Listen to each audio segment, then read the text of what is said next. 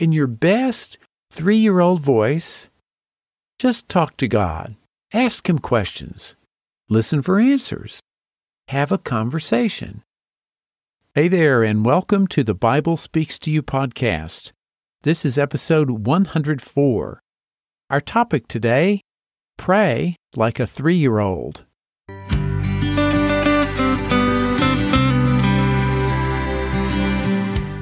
You're listening to the Bible Speaks to You podcast. I'm James Early, your host, and this is the place to be to rediscover the original Christianity of Jesus.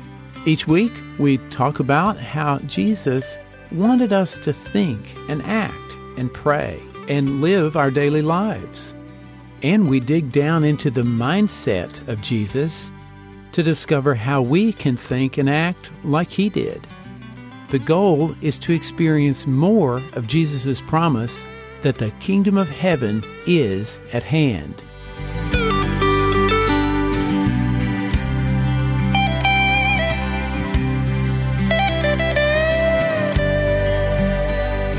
Hey there, welcome again. You're listening to the Bible Speaks to You podcast. I'm so glad you've tuned in to listen. Today we're talking about praying like a 3-year-old. Several years ago, I was at a church-related conference which included people from very divergent faith traditions. It was fascinating just to listen as these earnest people debated theological circles around each other. Actually, it was more of a friendly discussion instead of an argument or debate, but the display of biblical scholarship and expertise was really phenomenal. I didn't even know what some of the words meant that they were using, and they had an explanation and a name for everything. In one sense, it was so inspiring. These folks were hungry for the Word of God and, in all sincerity, wanted to understand what God has revealed in the Bible. And they dissected it into tiny little bits, down to the nuances of the meanings of words in the original Greek and Hebrew. But in a funny sort of way, it was just a bit arrogant, maybe, not in a proud, boastful way, but in the sense that many of them felt like their scholarship gave them a better understanding of things, that they knew exactly what a certain Bible verse meant or what the correct, according to them, theological concepts were. And that somehow by their much learning, they were getting closer to God. Now, as I said, there was a wonderful sense of brotherly love in all this, and everyone really appreciated this feeling of love and mutual respect for each other. But the whole experience really made me reconsider my approach to faith. What I realized is the knowledge acquired and assimilated by intelligent men and women, as amazing as that knowledge may be, can never equal the revelations of truth that come directly from God. It kind of reminded me of what Paul says in 1 Corinthians chapter 2, verses 9 and 10. But as it is written, eye has not seen, nor ear heard, nor have entered into the heart of man the things which God has prepared for those who love Him, but God has revealed them to us through His Spirit. I think it's safe to say that we can add the human intellect to that list of things that can't discern the things of the Spirit. Of course, that hasn't stopped mankind from trying to figure everything out through human reasoning century after century. I'm not trying to say that Bible scholarship isn't important, because there is so much we can learn from it, and it has a place. But in and of itself, it's not enough for salvation. It's not enough for knowing and having a relationship with God. You might know about God, but knowing God and having a relationship with Him are two different things. I imagine both the Pharisees and the Sadducees in Jesus' time thought they had the correct understanding of Jewish theology and tradition, and thought they were closer to God because of it. Their self-proclaimed theological correctness and obedience to the law could not be their ticket to heaven. So, heads up for all of us today. It's not your theology or my theology or our biblical prowess that gets us into heaven. We are saved by God's grace and God's love. Sometimes we're a little too easily impressed with, sometimes intimidated by, or perhaps we disagree with the biblical knowledge and scholarship, or sometimes the personality of a religious leader. And sometimes we're impressed with our own intellectual understanding of things. Even some of Jesus' own apostles had this problem. Some of them thought they had a better grasp of things and deserved a better place in heaven than the rest of the 12.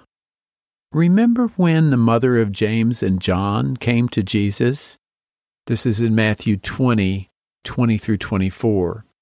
She kneeled down and asked something. And Jesus said, "What do you wish?" She said to him, "Grant that these 2 sons of mine may sit, one on your right hand and the other on the left, in your kingdom." That's pretty bold, wouldn't you say? Verse 22, "But Jesus answered and said, 'You do not know what you ask.'" And speaking directly to James and John, he said, "Are you able to drink the cup that I'm about to drink and be baptized with the baptism that I am baptized with?" They said to him, "We are able." So he said to them, "You will indeed drink my cup and be baptized with the baptism that I am baptized with. But to sit on my right hand and on my left hand is not mine to give, but it is for those for whom it is prepared by my Father." And here's the clincher, verse 24. "And when the 10 heard it, they were greatly displeased with the 2 brothers." No kidding. They thought that somehow what they had done or said or how they had behaved or how they were close to Jesus, that was going to give them spiritual brownie points somehow in heaven. But it's not how smart you are or how smart you think you are or how spiritually minded you think you are. It's not how much you think you understand the Bible and complicated theological ideas that open the gates of heaven. Jesus says, in fact, just the opposite. It's about being humble and receptive as a little child. To the degree you think you know everything, you aren't receptive to any ideas that disagree with your own. And I speak from years of experience of thinking I was right theologically on any number of topics and that I had to go tell everybody and prove to others that they were wrong. But in the process, I had almost entirely neglected that childlike quality of receptivity to new ideas, to new ways of looking at things. During the last 15 or 20 years, in realizing I didn't always have to be right, and that I might not be right all the time, it's opened me up to listening better to those I disagree with or those I agree with, but they express the same idea differently. Well, surprise, in being receptive to new viewpoints, I have grown spiritually as a result. I feel more certain of God's love for me. Being receptive to new ideas doesn't mean that you have to compromise your faith and adopt everything anyone else says. But from my own experience, I have become more loving and patient with others, and they have felt this love. We're able to have honest, open conversations about ideas instead of yelling and screaming in defense of our theological positions. So when I talk about receptivity, I don't mean being receptive to or being influenced by evil or sinful worldly temptations. True receptivity means openness to God's infinite goodness and love. Think of how little kids are. Well, not always, but often. They're receptive to all the good around them. They're ready for the next fun thing, and they have a sense of joyful expectation of this good.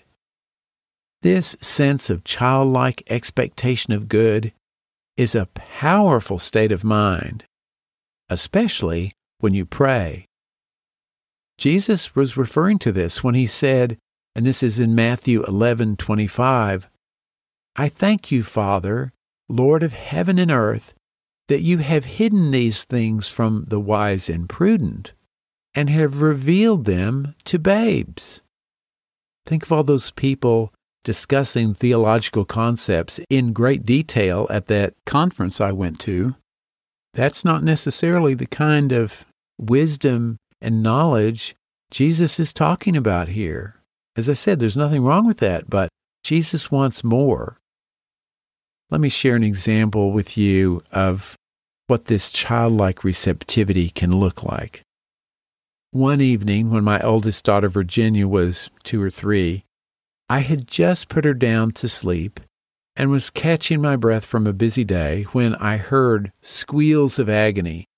I ran back to her room and found her clutching her ear, sobbing in pain. It was the dreaded earache. As a new parent, I'd heard so many stories about how bad that can be. I picked her up and tried to comfort her, but to no avail. My first response was to pray for healing. I told her I was going to pray for her, but I was fearful and my prayers seemed like empty words. So I called one of my spiritual mentors to pray for her, a Christian Science practitioner, and to pray for me as well. I don't really remember much of what this dear man said to me. He could hear the fear in my voice, and he certainly comforted me. But the one statement he made that I remember made all the difference. He said, James, her innocence is her protection. I was so receptive to that idea. I knew she was innocent. She hadn't done anything to deserve an earache. God was not punishing her. I went back to Virginia's room. She was still crying. I picked her up again and held her close and asked in a soft voice, Would you like to go downstairs and get some juice? Well, her response was immediate. Uh-huh.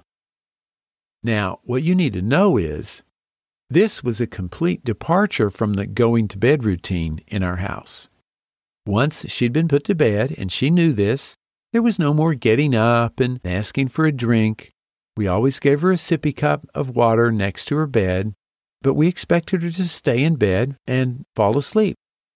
So when I asked Virginia if she wanted to go downstairs for some juice, she knew immediately that this was a total breach of protocol and what a special treat it was. As I carried her downstairs, she was full of expectation. Talk about receptivity to something good. She had a total shift in what she was thinking about. After a few sips of juice, I asked her if she would like some milk, too. Uh-huh. After the milk, did she want some water? Uh-huh.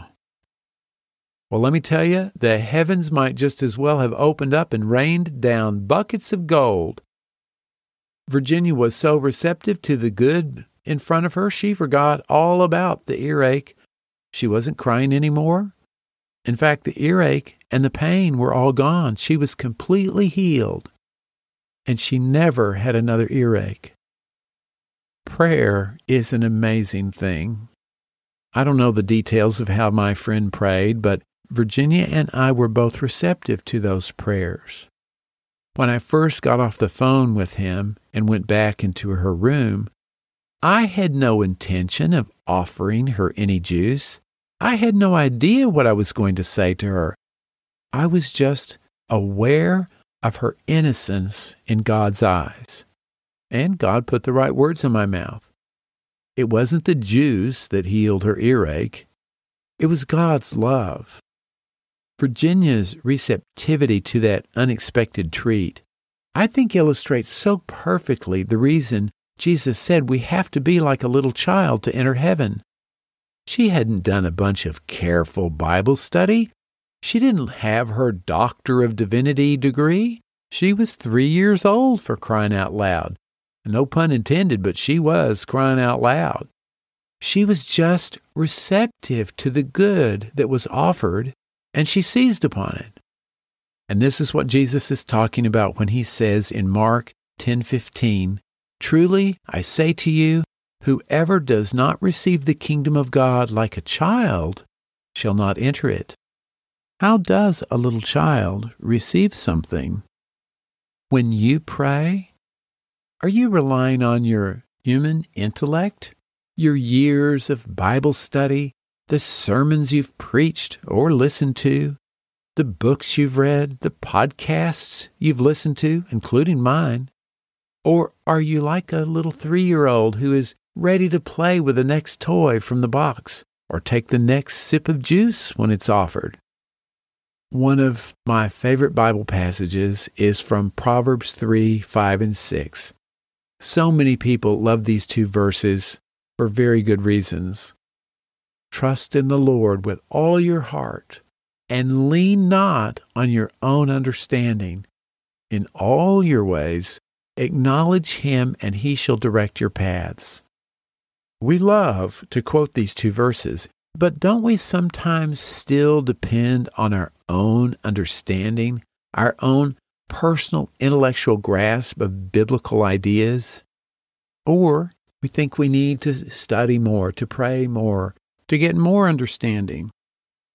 But the proverb says, don't lean on your own understanding. Trust in the Lord with all your heart.